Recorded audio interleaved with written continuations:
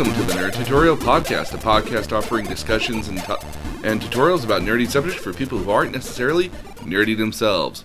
With you today is myself, your nerdy tutor George, and with me today, a professional traveler, my mom. Oh, I'm a professional traveler. I've always considered you a professional traveler. You always go to a lot of places. You've done a lot of planning for all your vacations. That's true. I have a women's travel group. I plan for 16. I think you have your own that. You do a local blog or something about your travels, or you update a website too. Yeah, I do. So I would consider you a professional traveler. I am not a professional traveler. I'm a professional con-goer, but not a professional traveler. Okay. And so the reason we talk about professional travel, and the reason we talked about Japanese manga last time, is that we're going to Japan. Yay! In about 2 weeks. Less, yes. My office is already in a panic. Oh, I feel so bad at work, too. I feel guilty for going because I just got a new job, and I'm just like... But at the same time, I haven't gone on vacation for, like, a long period of time, and I'm looking forward to it. Yeah, me too. Okay. So, we're going to Japan, and so you might wonder, why are we going to Japan? I've always wanted to go to Japan.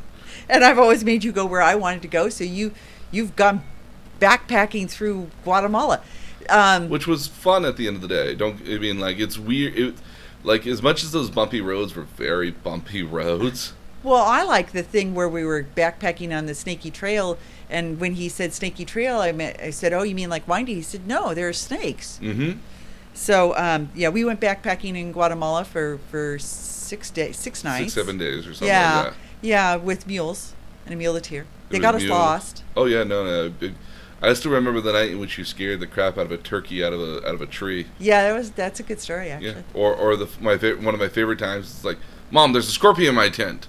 Oh, hold on, let me get my camera. Yeah, you told me that was the wrong response. In hindsight, it's it's the perfect sitcom response, but yeah. So we are actually as travelers this time taking backpacks, and tell us why we are taking backpacks. Because we are going not just to one place in Japan, we're going to many places in Japan. And because I got a backpack for Christmas. You did get a backpack for Christmas. Beautiful backpack for Christmas with lots of pockets, too. There's a lot of zips. It's actually a very practical travel backpack. Yes. So the greater question a lot of times is, why are we going to Japan? Well, not mostly just because I want to go to Japan, but why did I choose Japan as the place I want to go to? I've been fascinated with Japan and Japanese culture for just probably ever since before I even left for college. I've always found my entry to Avenue was obviously Japanese animation and manga, and then obviously video games as well. But through that lens of that, I've found this unique kind of environment where it's what I call the kitchen sink syndrome. They try everything in Japan. And they never know what's going to be popular and what's not going to be popular. So that's why you get, weird stuff that always comes out of Japan. Because Japan is always the opinions that, hey, we'll try it. If it doesn't work, great. We'll move on to the next thing. We won't spend too much money on this. Or if we spend a lot of money on it, great. Now other people know what not to do. But again, in Japan, I find they just have such a creative sort of environment that they create so much stuff. But when you look at the people, they seem like they just don't want to bother anybody. But it's that land in which you get a lot of weird stuff because they try everything. I mean, who would have known that tentacles would have been a thing ever unless Japan decided to give it a try? Well, and I guess that's one of the interesting things is that so much of this does focus on when you look at blogs and things on Japan on food. Mm-hmm. Because there is so much different food. There's a lot of different food varieties there. And again, they're not just limited to seafood in a lot of cases. We might consider traditional sushi dishes and things like that. They have an entire region of their country that's devoted just to beef. And even Kobe just beef, it's world famous. Oh yes. And we're doing that, right? Oh yes, we are. Okay. I've actually just been emailing with another person here about sake tasting in one of the places that we're at. Trying to talk, and the guy I think is trying to talk me into going in the middle of the afternoon. I was I don't know if I want to be drunk that early in the afternoon, but maybe in the evening. It's we get really busy in the evenings. It's oh, okay, well, maybe in the afternoon. We'll see. We're flexible. we're flexible. Yeah, no, and I still do yoga. And that day we were going to go visit a castle, but we're not going to talk about what we're going to do in Japan here just yet. That's not the purpose of this week's podcast. No, okay. this podcast is all about what we're doing in preparation before we go to Japan. So what are we doing to get ready here primarily? Well, I'm in my mom's case. My mom isn't really preparing this trip at all, which is weird for me because usually I'm the planner. Yes, and other people just show up and go along for the ride, and it's really odd having the shoe on the other foot. Yes, and so I'm doing a lot of trying to figure out what we're going to do each day, and I know where we're going to be at each day. Essentially, we're in several different places. We're in some places for multiple days, but a lot of it is just very much kind of ad hoc and very much kind of as we go walk along. There are some things that have planned that we're going to do, but a lot of it's just kind of getting lost and seeing what we see in that particular area, and so that's a lot of what my intent is trying to find us cool stuff to do. Okay. So what tools have you been using to do that? I've been using a lot of guidebooks primarily, and I've also been watching some blogs as well. So like each of the different areas we're going to, I've been reading usually like YouTube travel vlogs or YouTube people that live in Japan who are like, oh yeah, you have to go here, you have to go see this, stuff like that. That's how we found that's how you found the place in Kyoto with the Starbucks. Yes. So there's a new, fairly new, just opened in 2019. Starbucks in a 200-year-old building, and they have kept the building intact, and you can drink your Starbucks and have a Japanese tea experience while doing it. Oh yeah, no, it's got. So you order in one room, and then they whisk you out of that room into another one where you actually pick up your drink and choose your silk pillow and sit on the floor. Yeah, and they have an upstairs seating area as well.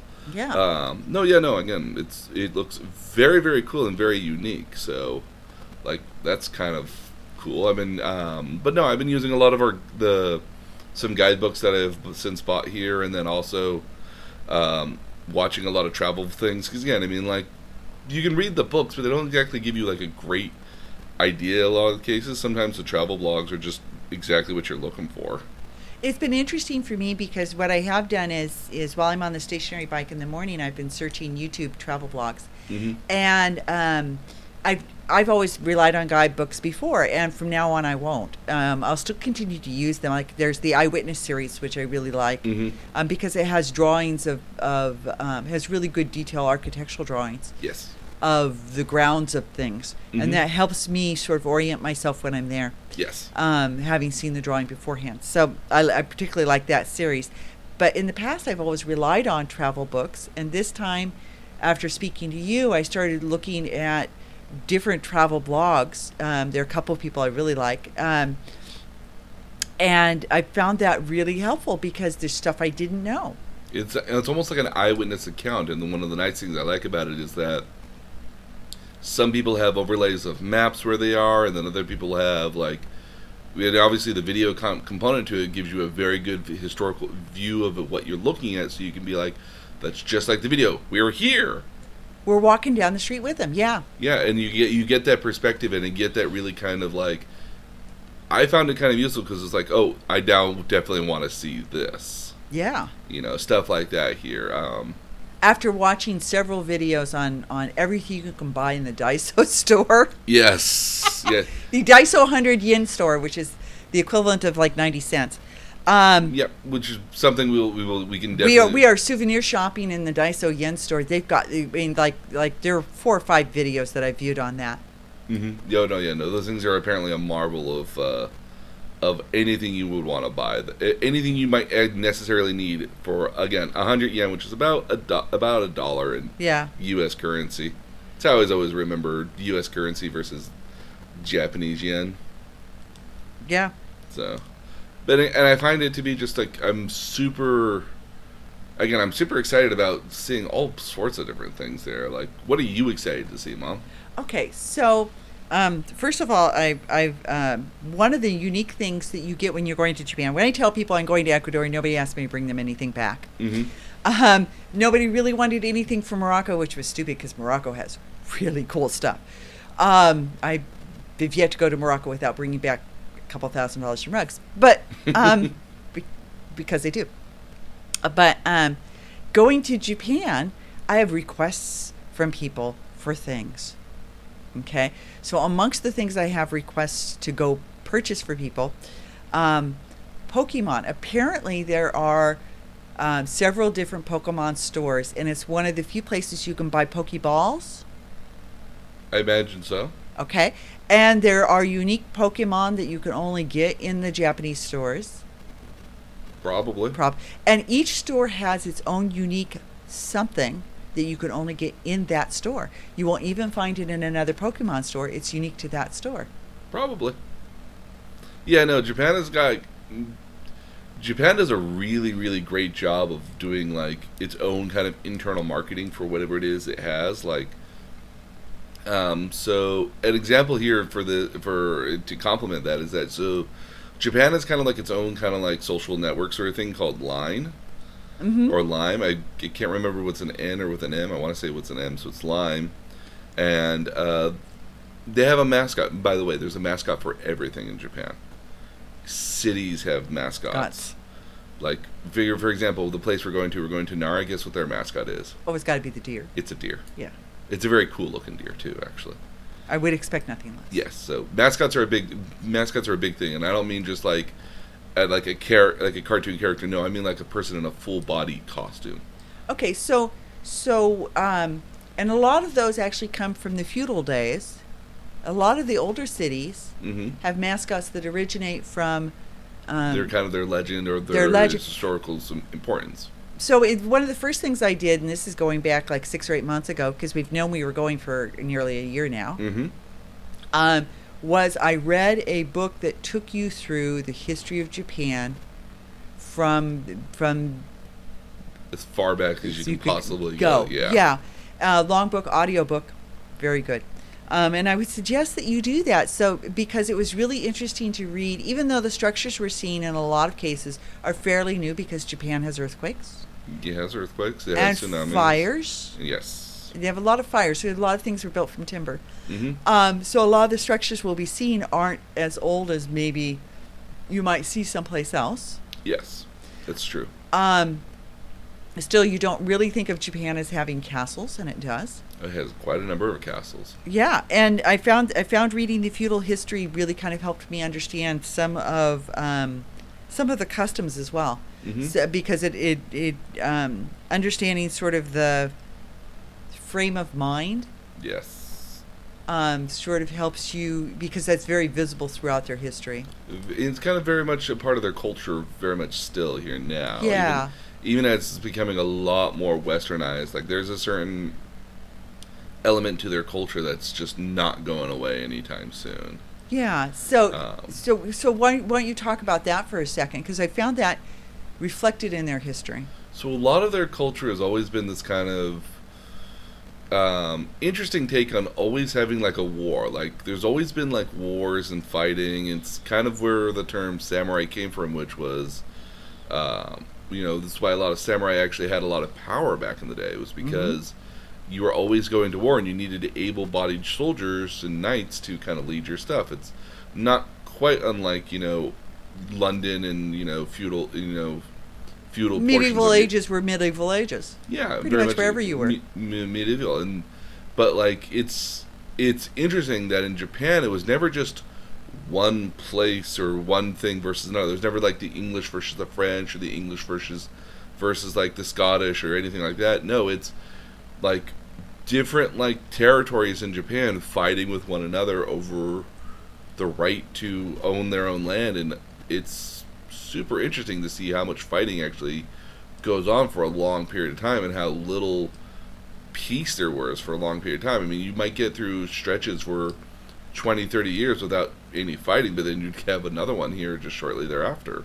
And they took that outside of their own borders as well. Yes. They took over portions of Manchuria on and off, even after the end of the Second World War, which I hadn't been aware of. Yeah, they took over parts of Korea and Taiwan. They were on and off Taiwan. Yep, and starting to encroach on China. In fact, actually, it's very little known that they were actually a part of the First World War in a very small capacity, but because they were a part of it, they got to annex some land Northern China. in northern China, oddly enough, even though China really wasn't that involved in First World War. It was interesting reading their history. I think part of what I found interesting was there were times when they went into other countries, and it's such an honor-based society Mm-hmm. that I have problems with the idea that they would go over and conquer somebody else. I mean, like, they're very much honorable about themselves. Yeah. And the other thing I found difficult to sort of reconcile was that they were very isolationist for years and years and years. If you traded with Japan, Mm-hmm. You were you like a very rare person to do so. were a rare person to do so, but you lived in there was a particular port city Mm-hmm. that was isolated where the trading took place. If you were a foreigner, you didn't leave. That one little spot. Yeah. So you didn't. They were very concerned about maintaining their own culture and not allowing others to infiltrate it. Yeah, this was a thing that happened in the 18th century when you started in the beginning of the late 17th century, going into the 18th century, where Japan was basically like they had foreigners there, and the foreigners were not used to the Japanese customs, and the Japanese were very much of the impression it was like, you're in our place, you need to respect our stuff here, and the yeah. foreigners were like, what are you talking about? Like, This is not how the rest of the world does this is it. not how the rest of the world does it. Just because it's your place doesn't mean you can't share it. And then and Japanese were like, okay, well then we don't want anybody here. Yeah. And so basically decided. And now there was a small this port city of, I believe it was Portuguese, I want to say it was. Yeah. That was basically allowed to live there, but they weren't allowed to leave either. They weren't allowed to travel around. Nope, and they could only stay in this one little port city. And if you had training there, you could have trading there, but even then it was very, very small port. And eventually I guess in the late 1800s here, the Americans came by and said hey, we want to do business with you, open up the gates. And they were like, no, we don't want to do business with you. Yeah. And the Americans were like, no, you're going to do business with us. We'll come back in 2 years, and if you don't open up, we might have to do some talking. Yeah. We were very threatening. But then I think the Japanese quickly realized that this isolationist sort of attitude here had actually made them fall behind with regard to the rest of the world, and they basically saw what the rest of the world was doing and was like, oh, we need to catch up in a hurry. And actually what seemed to me to turn that was the advent of the airplane and the motor car. Well, not even that. I would say it was trains. So, okay. Trains and electricity were very much, again, because for one point here, Japan had no railway system at all. And then, overnight, it basically just started building massive amounts of railways, which in this point here, while they're not the same railways that might have been there 100 years ago, they're very much the same intentions. And they're known for their trains now. Oh, yeah. In Japan's, the best example I can always describe for Japan is we did this thing in 7th grade where in world history, where my teacher basically went, okay, we're going to put 30 desks together. I want 10 people to sit in these anywhere in any desk. And this is the size of America. Now we took away 10 desks, we had 20 desks left, so okay, now put these desks together. 10 people sit down. Great, this is kind of like Europe at this point here. Now, everybody onto one desk. That's Japan. Japan is a rather large population on a very small piece of land, and they're very much intent on not ruining what is a lot of their forested areas and their culture there at all. So they're not bulldozing land all that often. They build up, and there's also this aspect in Japan where you don't necessarily want to bother other people, and that goes to a lot of different ways. In the sense, you don't want to bother people where you don't want to take up more space than you absolutely need to. So you might have an apartment space that's probably no bigger than 300 square feet, which might be a large apartment space for you, for some people. That might be if you're a bachelor with like 300 square feet, it's like, ooh, man, you must live high. It's like, it's 300 square feet. To us, that's no bigger than the size of a hotel room. Yeah. If not smaller. And that's also including like your kitchenish area, your bathroom. Like, I could not imagine living in, well, I mean, I have lived in like less than 300 square feet before. But if you travel throughout Asia, you actually do see, a kitchen is not a kitchen. It's a hot plate and a sink. It's a hot plate in a sink, or it's like, and people go, or it's the hallway. Or people go shopping every day. Yes, they don't. Yeah, it's not like here. So you're not storing goods in the cupboards. No, you go and you buy your dinner, and then you go home and you cook it on kind of a daily thing. In some cases, if you are going to school and it's your turn to cook, you might go to the store before you come home with whatever it is that you decide you wanted to cook that day. Well, or in Japan, in a lot of cases, a lot of people eat out too. Well, okay, so in 7-Elevens. Okay, yeah, so 7-Elevens, Lawson's, any sort of like quickie mart sort of thing, like these are big deals in Japan. You can do almost anything in these places. You can do everything from paying your apartment bill to your water bill or electric bill to getting like actual like good food from there, like bento boxes, and there is a lot of stuff you can do in these places, and they're just everywhere. They're everywhere. Actually, 7-Eleven used to be originally owned here in America. It's now owned by a Japanese corporation, and so, and oddly enough, they own the brand and the corporation now. Actually. Oh, really? Yes. Well, that makes sense because in Taiwan, you couldn't shake a stick without hitting a 7-Eleven. In Taipei, you could never see less than 2 7-Eleven signs on any particular street. Yep. Just standing in the street. And again, like 7-Elevens are not kind of like 7-Elevens here. I mean, they're very similar in concept, but it's kind of more like a middle of the ground, kind of like between a grocery store and kind of a convenience store almost. Like your slightly larger 7-Elevens. Yeah, but it's having been, because I'm just sort of imagining from my experience in Taipei, they weren't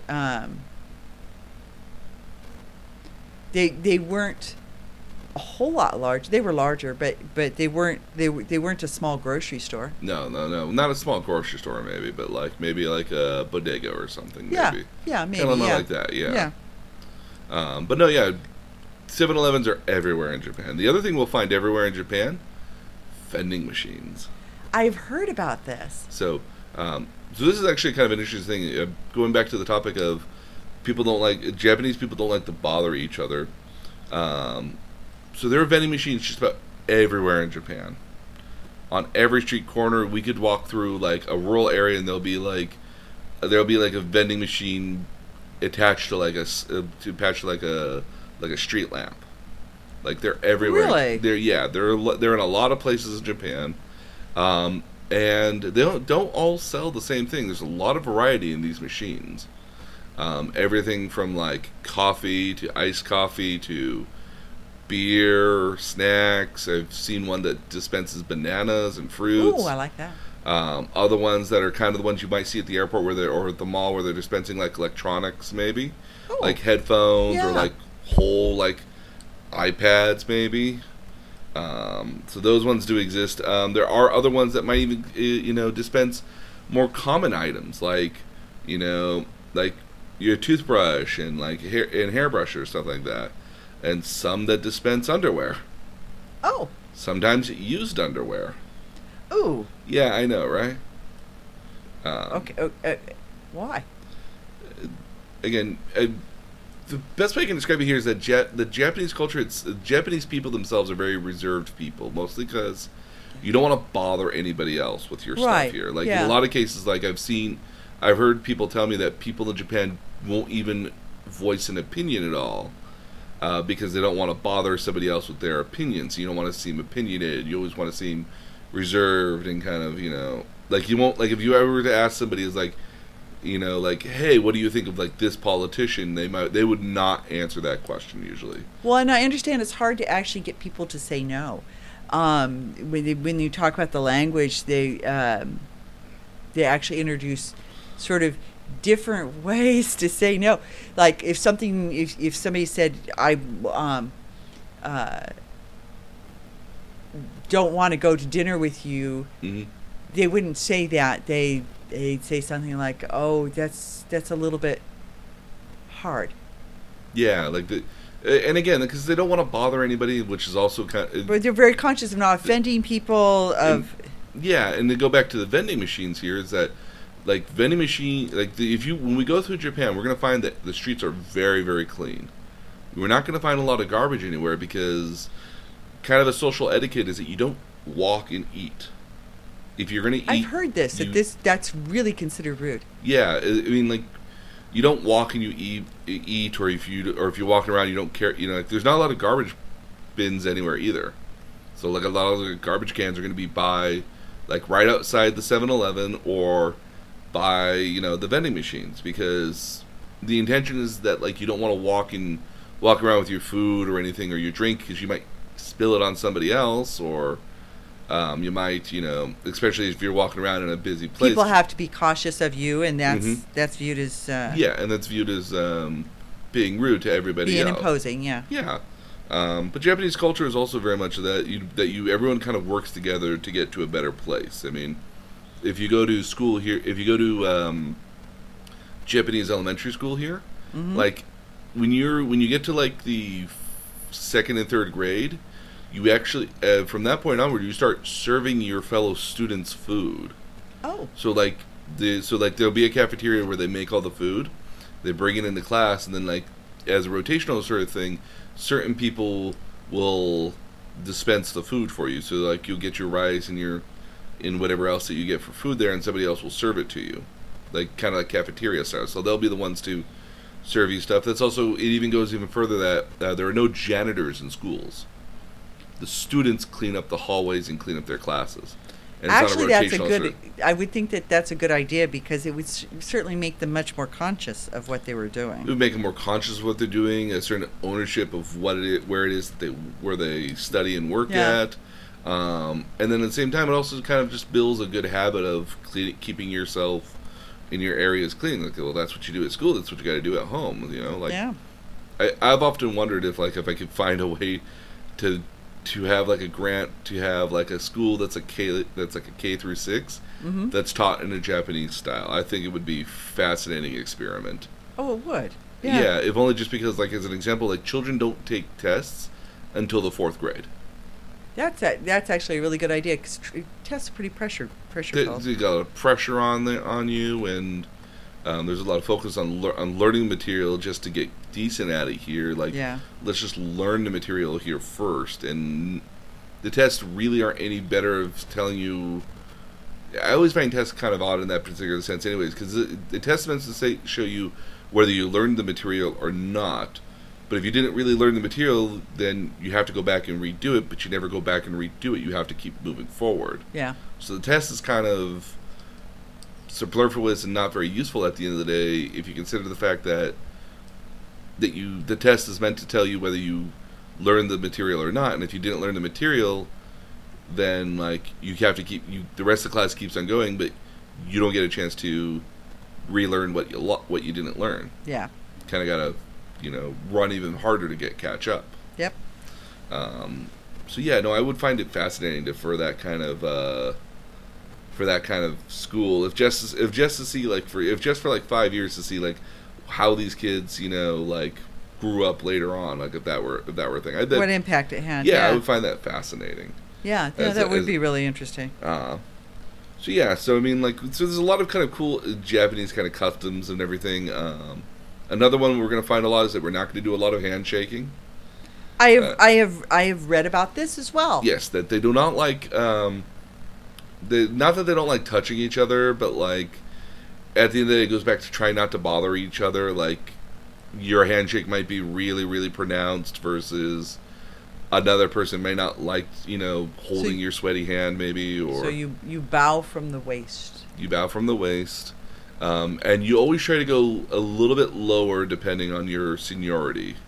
So, like, if you're like the head boss, you won't bow that much, but other people will be expected to bow much lower instead, because you're the boss at the end of the day. Business cards are also a big deal in Japan as well. You can't, like, they'll hand you a business card with like 2 hands, And then you kind of got to like study it for a little bit. Okay, and then you put it in like you make sure you put it in like a nice place like a portfolio or like another business card holder, or you hold on to it. You make sure that you take care of it because it's kind of like you're passing on your soul or your identity kind of at the end of the day. Oh, I got you a nice business card holder. Yes, I have one of those. Very And good. and we have business cards for the podcast. Yes, we do. I will find that odd to hand it to people in Japan, but it certainly could be fun. Could be fun. So passing those are a big deal in Japan. So let's talk about the language, because we're both studying Japanese through audiobooks and some written material here and there. We took a class at one point. And I actually only took about half the class. I got really frustrated by trying to do the Vocabulary and the writing at the same time. writing at the same time. Yeah, it lost me. I found that kind of difficult too, because I felt the class itself as a 1 week sort of class for like an hour and a half was a good idea on paper, but the way was taught was not the most ideal way, because we're trying to do too many things at once almost. And we should say we took this at a language learning center, and I actually took Spanish at that same learning center for several semesters and did quite well. Mm-hmm. But I think part of the difference was that you were first of all, we were learning out of a college textbook. Yes. Which so the vocabulary was different than I think what is more usable. I even have that complaint about the tapes we're doing now, because I'm really not going to go to somebody's. I'm not going to be invited to go to somebody's home. House. No. Yeah, no. And so I don't really care about how to say that. Yeah, that's a kind of superfluous phrase, because we're not going to really be invited to somebody else's house. There are a couple of those in that lesson plan, but I've taken that same series, which is Pimsleur, mm-hmm. to learn Arabic, to learn Egyptian Arabic, which is different than regular Arabic. Yes. To learn a number of other languages, and had success with it. So mm-hmm. I stick with what I know. But some of what we're learning isn't practical. I would rather have more behind, in front, that sort of thing, left, right. I do find a lot of like the phrases. Some of the phrases that we're going through are phrases we will probably use fairly frequently. I mean, where is it? Where is it? Toide doko desu ka? Yeah. Sumimasen, or excuse me, which can be used in both cases, either like, oh, I'm sorry, or hey, excuse me. Like, well, apparently it's how you call a waiter. Yes. Because they don't just come by your table to take your order. No. You have to call them. Yes, you do have to call them. Okay, so we'll stick to language, and then we'll talk about strange other things we've learned. Oh, yes. Okay, so the language is in a sort of a reverse order, and there are lots of ways to say things, because there are a lot of things you don't say directly. So a lot of what Japanese with language here is a lot of kind of assumption about what it is you're talking about. So like if you're talking about, like, so you say in the language, if you say going to eat, which is tabimasu, it's pretty much assumed that, oh, I'm going to go eat. Yeah. And unless you kind of announce, anatawa, unless you kind of looking at somebody, like, tabimasen ka? Tabimasen ka. And you look at them and you're like, and you're looking at somebody else, then it's this assumed kind of a part of the language, which I think is actually like a good thing at the end of the day, because like the English language is mainly based off of kind of like noun, verb, in a lot of cases, as where this other one is like verb then like noun then verb as well, but kind of in reverse order. Well, and I always like, what I always appreciate in other languages is we say I'm going to eat, and there you just say I'm eating. Yeah. And you're cutting out all that going. Yeah, there's a lot of stuff you cut out, which explains a lot of the time when I watch a lot of Japanese animation, it always seems like they're able to say a lot of stuff in a short period of time, which makes sense, because a lot of the stuff they're saying would be cutting out some of the I's and U's and stuff like that. It's the kind of assumption or presumption of what you're talking about or who you're talking to. On the flip side, mm-hmm. you actually verbally insert a question mark. So yes. So if you're asking somebody, if I wanted to ask you, do you want to eat now? I would say, ima tabemasu ka? Yeah, and you would yeah. You can do it both ways. I find that's the one This- thing. So like, tabimasenka would be like, won't you What- eat now? Or It- versus what- like, because there's a tabimasen is like, negative. are you So- go- so are ma- you going to eat? Masen, when you have that on it, there's a negative. Yeah. Either you're not doing something or won't you do something. Yeah. And if I just want to say, do you want to eat? Mm-hmm. It's just tabimasen. Tabimaska. So, but you actually have to add the ka, Mm-hmm. and you don't do it with your voice inflection. Like No. we ask questions with a voice inflection. There, everything's very flat. Yes. So you don't. There's not a lot of. Although then you get into so desu ne. Yeah. And that's- there is. And that's weird because in that one there, if you kind of linger on the a part, so desu ne, like that sounds like to them that's like, oh, I'm thinking about it, or let me think about it, and versus if you just say it real quickly, like, so desu ne, it's like, yes, it is, Yeah. and you're just like, wait, which one? Well, okay, so that whole 'Cause that one That- does imply on the inflection. yeah, so that whole language bit there, which is really kind of okay, is in there too. Mm-hmm. Is because you say ideska? Mm-hmm. Is it okay? Yep. That whole series of words are used with inflection and mean all kinds of things. Samimasen is used in all kinds of ways as well. Apparently, based on several blogs, because I started looking at blogs that were the most used phrases and that sort of thing. Yep. And those are best, I find, if you look for foreigners who are telling you, people who've lived there for a year or so and are blogging about it. Yeah, I found a lot of people who've lived there for either like 4 or 5 years or 10 years or something, Yeah. and they're telling you like the most common phrases. Like they would be the ones that tell you the most common phrases they use all the time. And they'll say, sumimasen, you use it all the time. Yes. It's used for everything. Yeah. And that's a word that has and a little, you kind of almost use that like please and thank you. Mm-hmm. Although there's other words for that too. Yes. Onegaishimasu is thank you, but it really is will you do me a favor, please? Kind of like that. Yeah. And no thank you is ie kikoda, ie Keko des, yeah. But Yeah. if you don't have that ie on there, keko des is like keko des is like it's here, right? that koko des is Koko it's des here. is here. Soko desk is it's over there. Yeah. Okay, so as you can tell, we're struggling to learn Japanese. But the one nice thing about Japanese culture is that because a lot of their words come from a lot of, so if you've never seen the Japanese the Mhm. Japanese alphabet before, like what's nice about it is that it's very simple. There's an a, e, o, u, a. Mhm. Kind of like there's an a, e, I, o, u sort of thing on there. Right. And there's an extra letter that just gets added onto it. So there's like a ka, ki, ku, ke, ko, like sort of stuff. Yeah. Their alphabet makes no sense because none of these are like the ko versus like the ki. There's nothing between those two alphabet letters that look anything similar to one another. Yeah, And that makes it super hard to learn. well. And I sat there thinking about our alphabet when I was taking the class, and the only ones I could find that looked at all alike, that had similar sounds were B and D, Yeah. ba and da, Or and M and N. M and N. That's true. That's a good example. Yeah.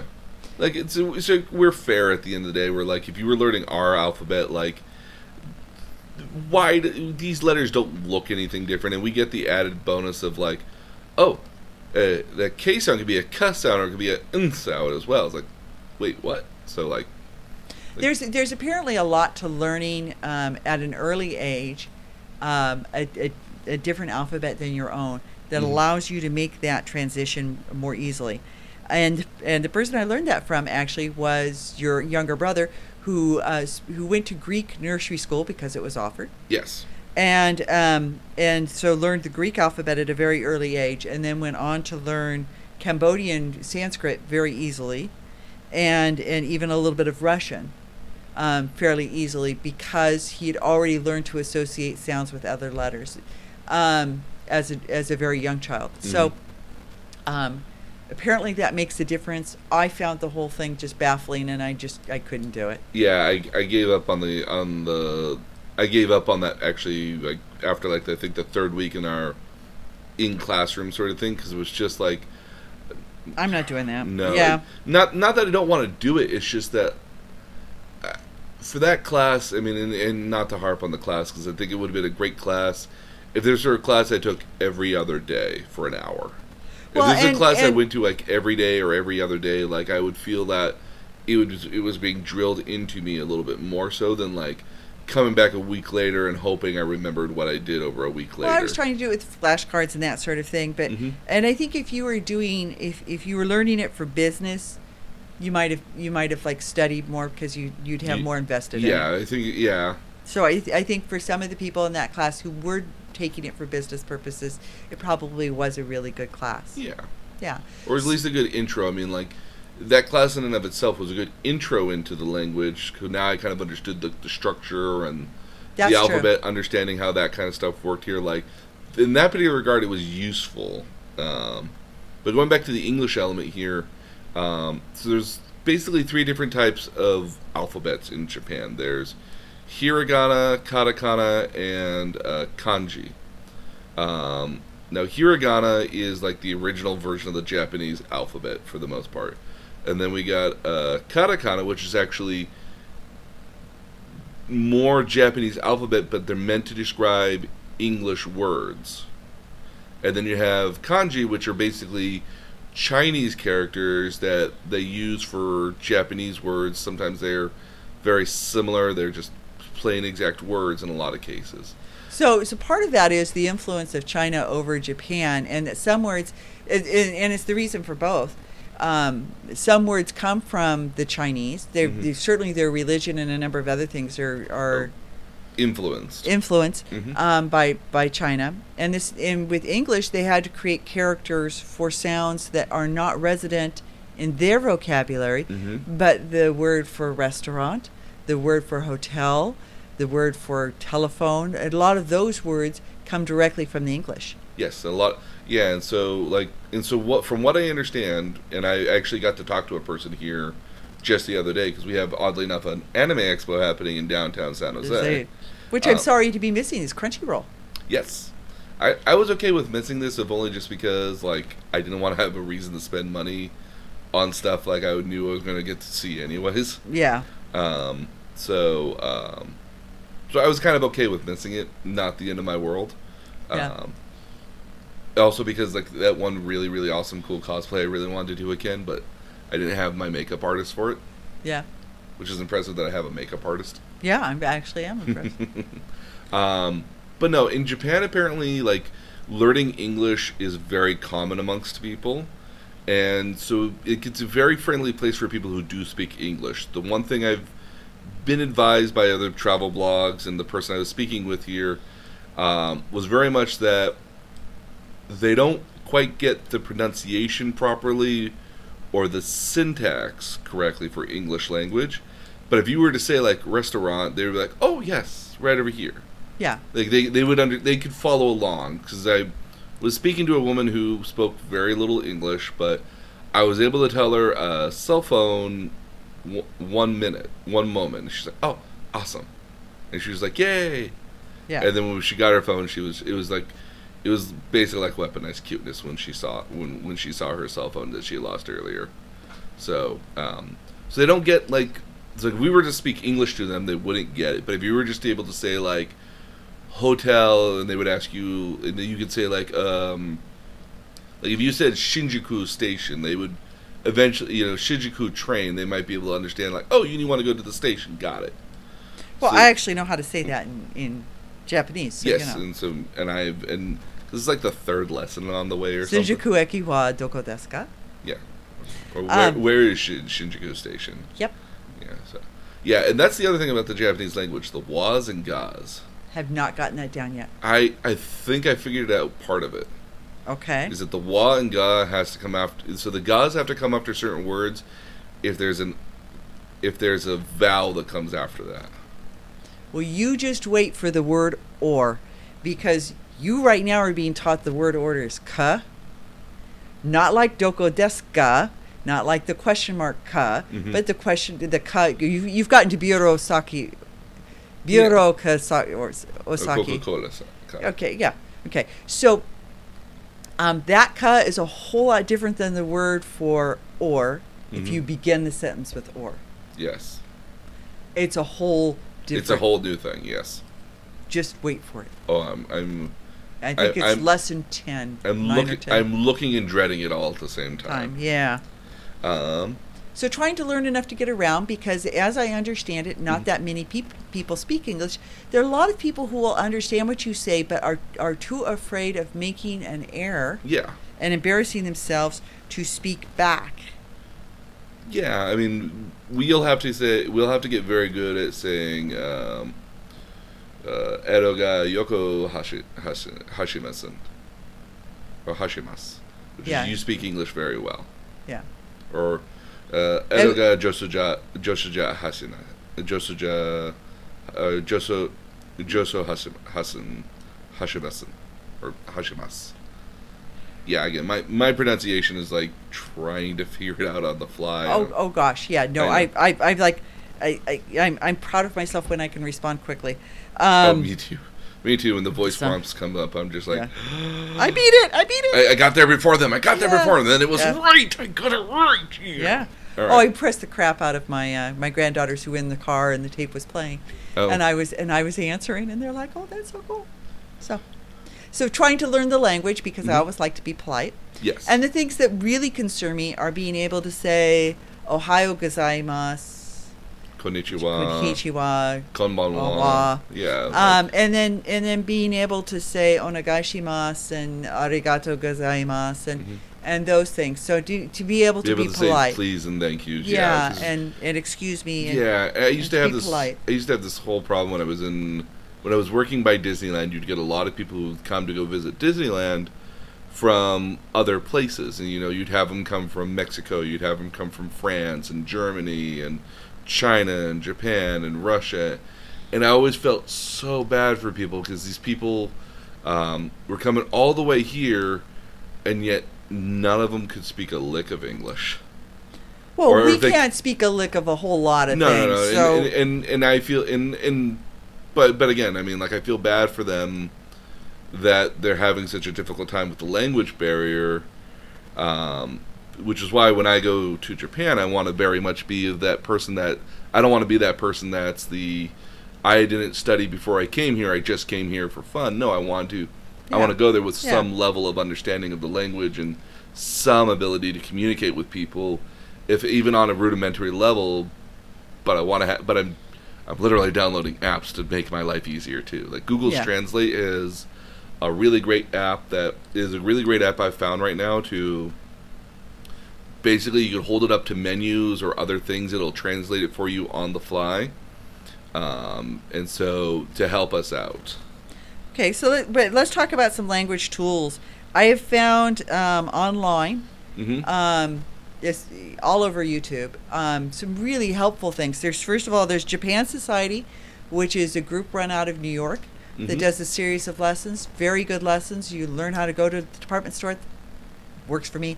But a very good set of lessons. There are various, as we talked about earlier, foreigners who have online blogs. There's a British woman who tells you pretty quickly. She says, I'm probably not pronouncing it right, but I've lived here over a year and people understand what I'm saying. And talks about the phrases that they're most common. Are the most common and that you need the most. Part of it was her actually asking her parents when they came to visit her at the end of their visit, what did they wish they could have said? Yeah. And which is very useful, actually. Which is very useful. So there are a lot of tools online. Free. Again, YouTube is just like a free treasure trove of like I think you could almost plan an entire vacation through YouTube if you needed to. Like I imagine I could follow somebody's blog and almost recreate their entire trip, or pick and choose pieces from a travel blog to figure out what I would do. Well, do you have some favorites? Because I have some favorites. The one I've watched a lot of is a gentleman named Chris from abroad in Japan. Okay. He's another British guy who basically, said, "Well, I'm just going to go live in Japan," and just plopped himself in Japan. Didn't speak a lick of the language going in, couldn't read it at all, but just decided, "Oh well, I'm just going to go live in Japan for a year or two," and then has ended up living in there for like 5-6 years now.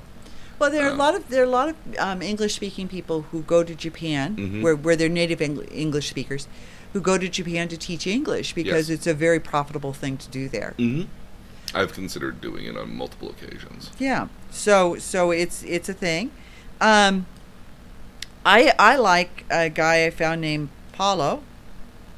And Paulo is American but of Japanese descent, Mm-hmm. and he is now married to a Japanese woman, and he lives in Tokyo. He's been there for like 15 years, right? Yes. Yes. Yes. You have met Paulo too. Yes, I've seen a number of his videos. He's the one where I saw the Starbucks ad right afterwards. After I think you linked it, and then I saw his video on it. I was like, oh, that's probably where Mom figured that out from. That actually may be who turned me on to that, because he did a nice walking video through Kyoto. Yes. He does a very nice video, he and his cousin, where they compare things that you see in Osaka and things you see in Tokyo, Mm-hmm. and which one they like better. Mm-hmm.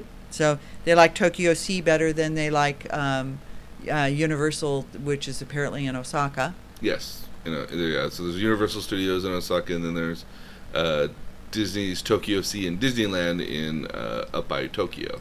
And they talk actually about Disneyland versus Disney Sea, and Disney Sea is apparently the more adult. Disney Sea is the one that we're gonna go do because it looks the coolest, and It sounded a lot like a California Adventure versus Disneyland. yeah.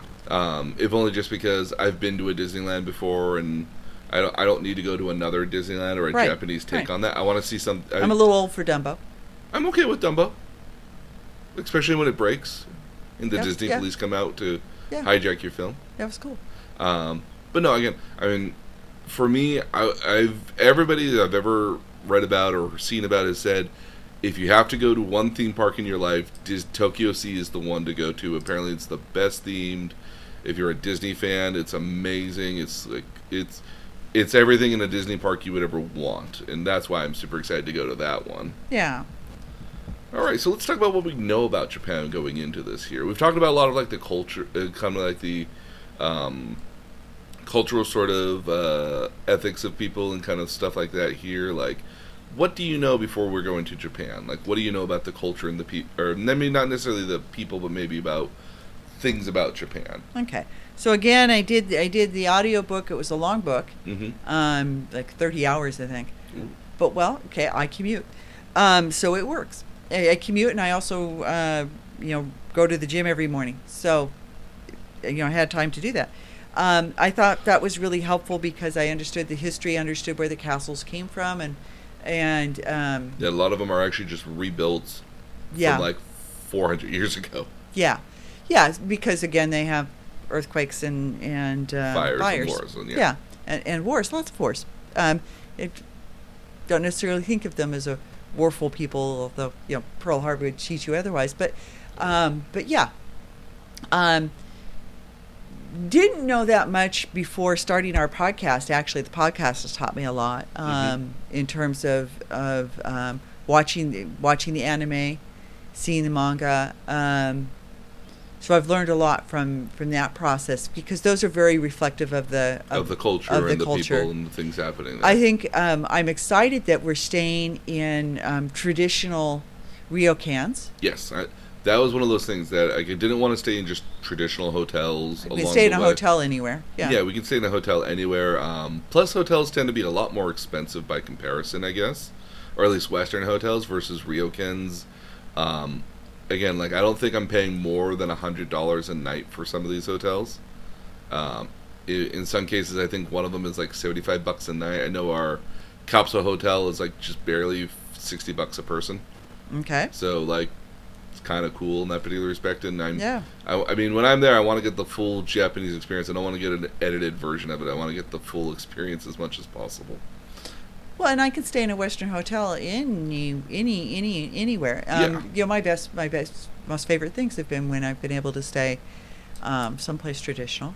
Yeah. So, and mind you, I work in hotels, so like the fact that like I want to, and the fact that I don't want to be in another hotel is kind of emblematic of that in and of itself. yeah. Yeah. What if? What else have you learned about Japan going forward here?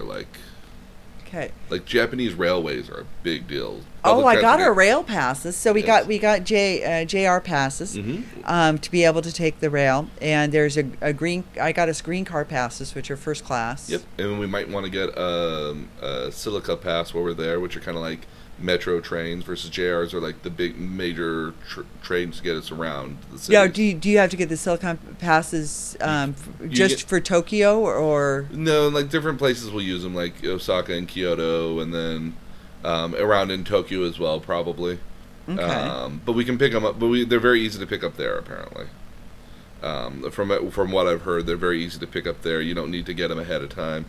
We also have a Wi-Fi router that we can pick up when we're at Osaka. That will basically give us Wi-Fi access for our phones while we're out and about in Japan.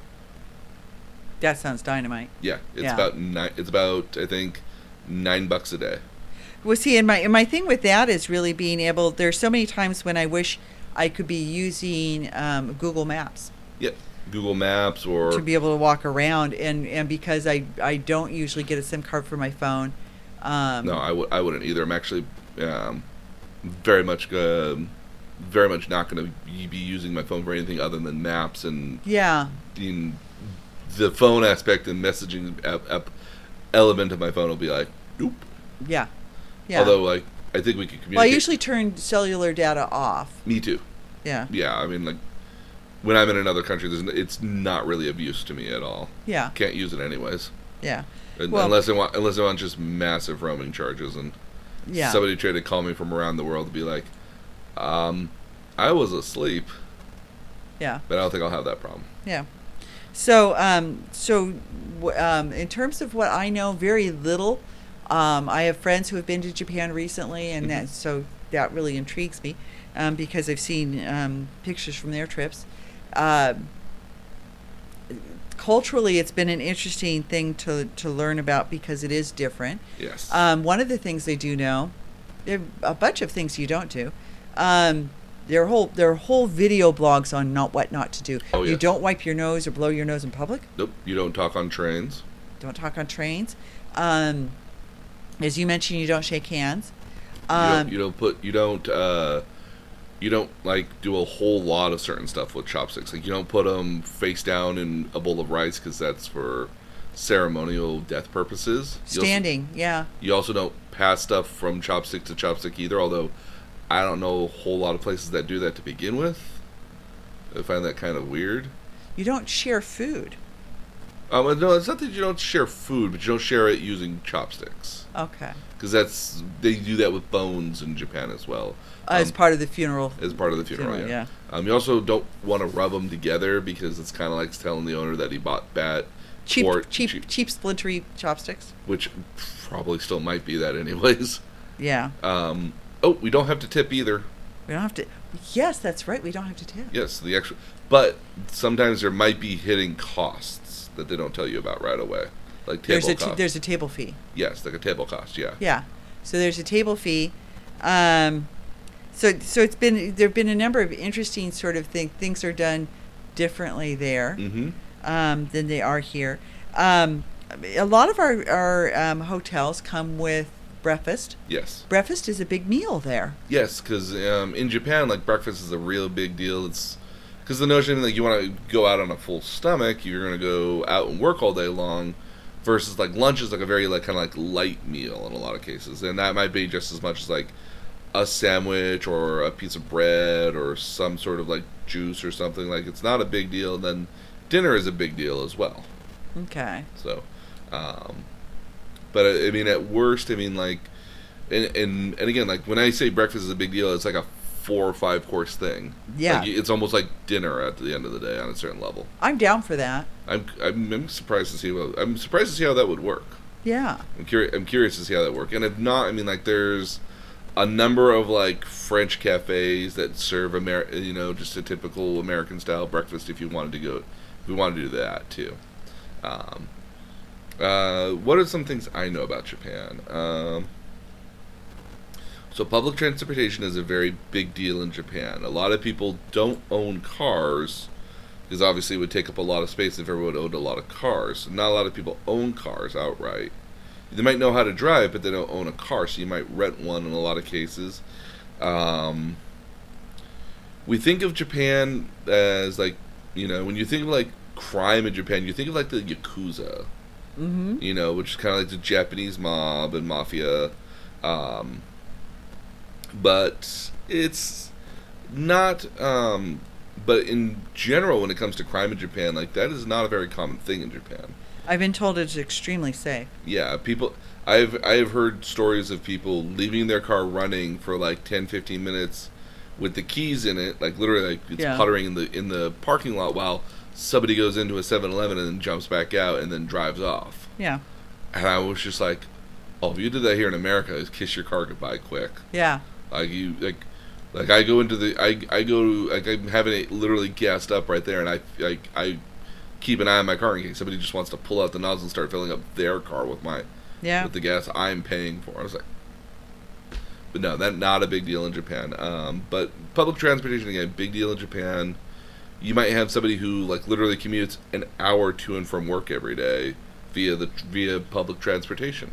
Yeah. I know, so depending on what high school you might go to, you might end up traveling at least 45 minutes to an hour to get to your high school because your high school is a big deal. It kind of sets you up for whatever you're doing next in a lot of cases. Yeah. So if you go to like a local high school, you might just be going there for the local stuff versus if you go to a high school that's further away, you might be going there for like a football, not a football, excuse me. Well, actually, no, probably a football kind of school thing there, or you might be going there for whatever kind of the class is there for. Okay, so this is one of the things that did surprise me. They play football. They do play. Okay, when we say football, we have to make a distinction between soccer and football. For us Americans, at least. Are they playing soccer when they say football?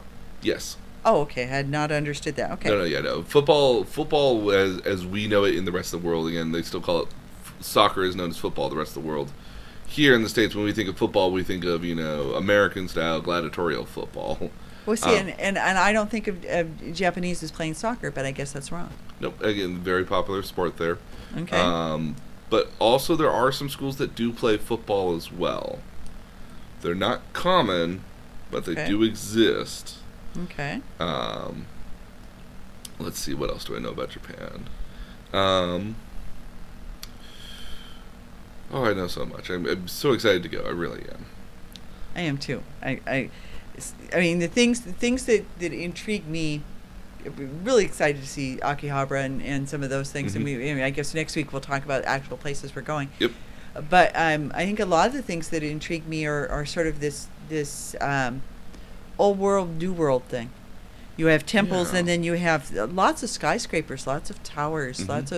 lots of like new world stuff that's either built into old stuff or new stuff that's built for the purpose of old stuff, in the sense that like you might have the state-of-art factory designed to make sake as an example, but you still make it in a very traditional way. You're just using like more modern machinery to do it. You still go shifting through the rice, and you're still doing all this other stuff with it here.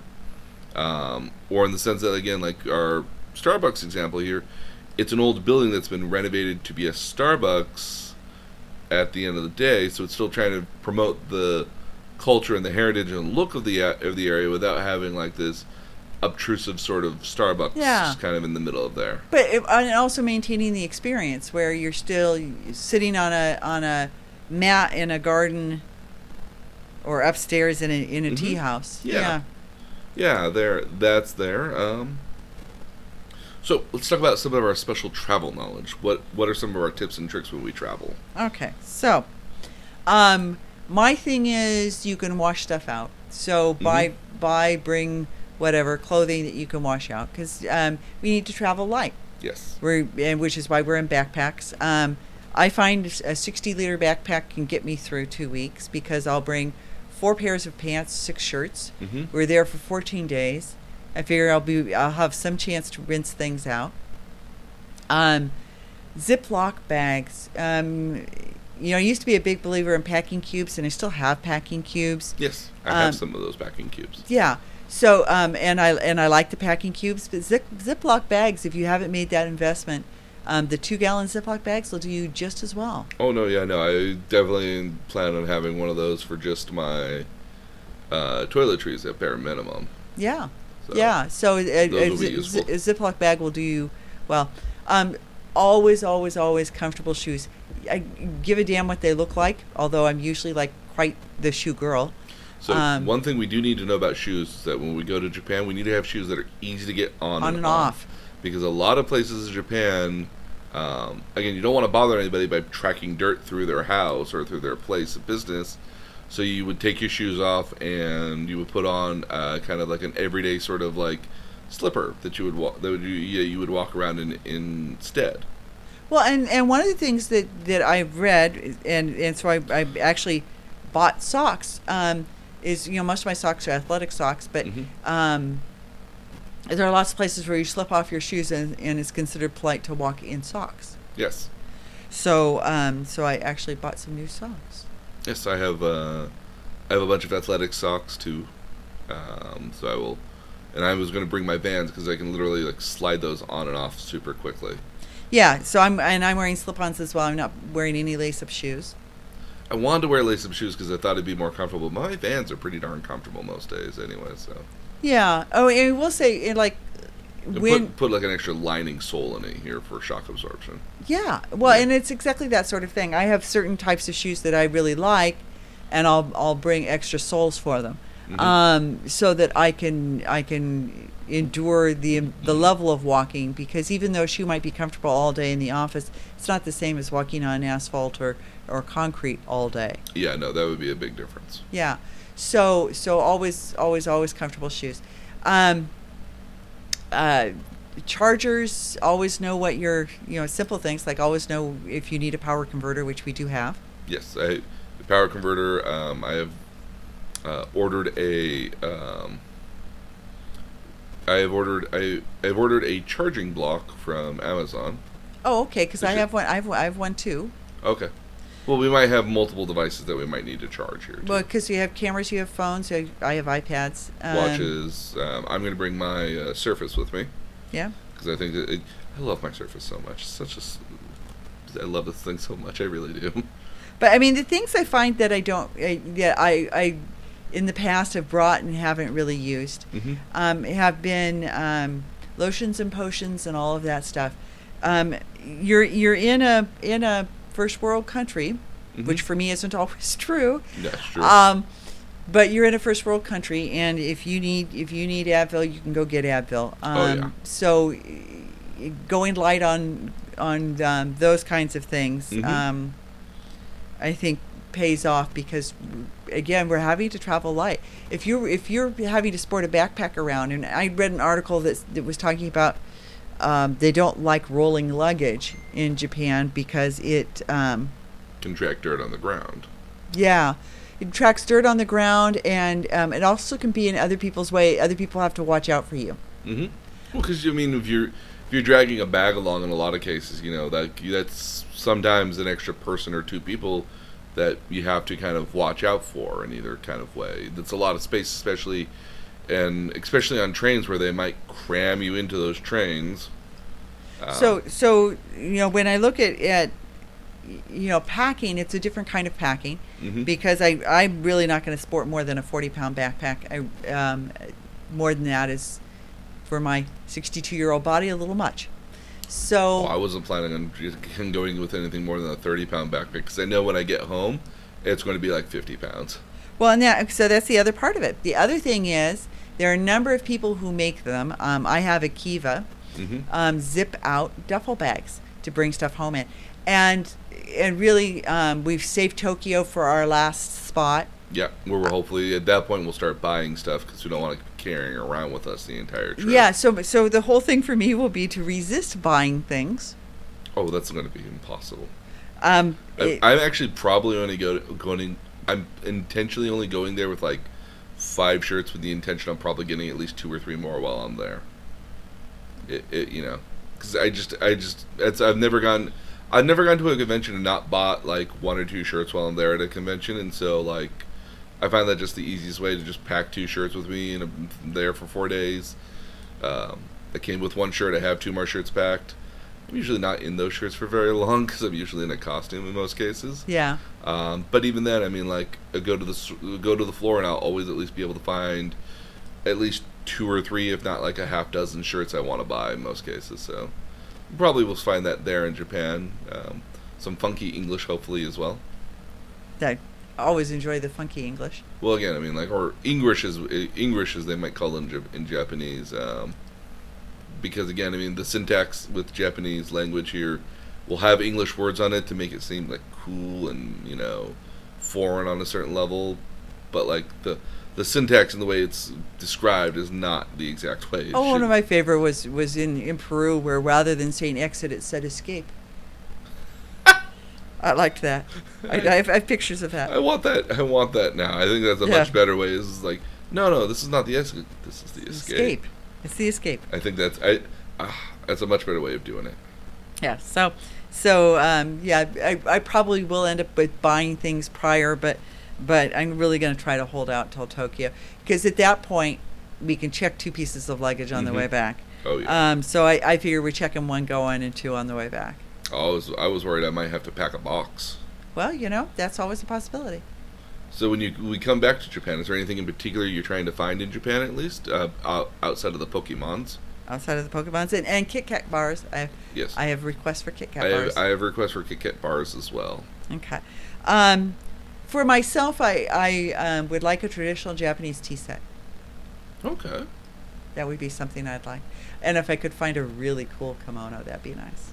Ooh, you'll certainly find those. I'm about the nerd stuff here. Like, I would love to find something from Evangelion if I could find something from there.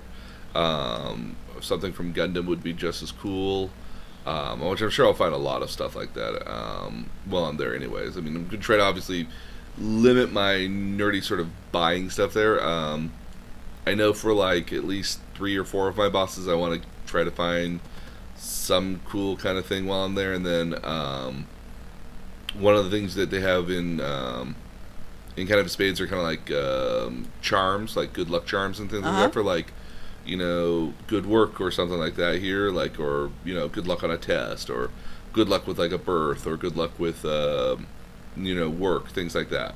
Like I want to find a couple of those to be able to give to my colleagues at work. I understand there's they even have a word for it, a cuteness explosion, that like their whole things over cute. Kawaii, exactly. Yes, so kawaii is the word for like cute, I guess, or it's like really cutie or something like that. Yeah. So there's all sorts of those things that are really unique to Japan that you can purchase. Yeah, Japan has figured out a great way to weaponize cuteness. Well, I mean, it's sort of like Hello Kitty on steroids. Oh yeah. Well, it's the people that came up with Hello Kitty. Yeah. Yep. So, So again, there's a lot of cool stuff I'm looking for in Japan, and a lot of fun stuff I just want to see in general. I'm looking for just the experiences at the end of the day. I'm super excited to try the food and to realize that no, I do not like this. I do not like eel. I can live with that now that I've had it. You know, like I'm okay with that. We're eating eel. We could eat eel. We could eat octopus as well. The octopus balls are supposed to be amazing. That's in Osaka. Yes, that we will be eating those. Okay, so in Osaka, there's a street, Tamburi Street. Yep. Yep. That's supposed to have just amazing signs. Oh yeah. Animated, huge signs. Mm-hmm. But we'll talk about that next week. We'll talk about that next week. We want to do that. Oh yes. I've been loaded up with the list of Pokemon that I'm supposed to buy. I know when I'm there, if I'm doing Pokemon, I have Pokemon Go. It's the only place you can find like 2 or 3 different Pokemon. I've been told about that too, but if I do it on my phone, will I be able to transfer them? If you're good friends with other people, yes, you can. Okay. So, how does it know if I'm good friends with other people? Well, you trade friend items with them consistently for like 3 or 4 months to eventually become good friends. Okay. Yeah. because I've been told, I've been asked, not told, well, yeah.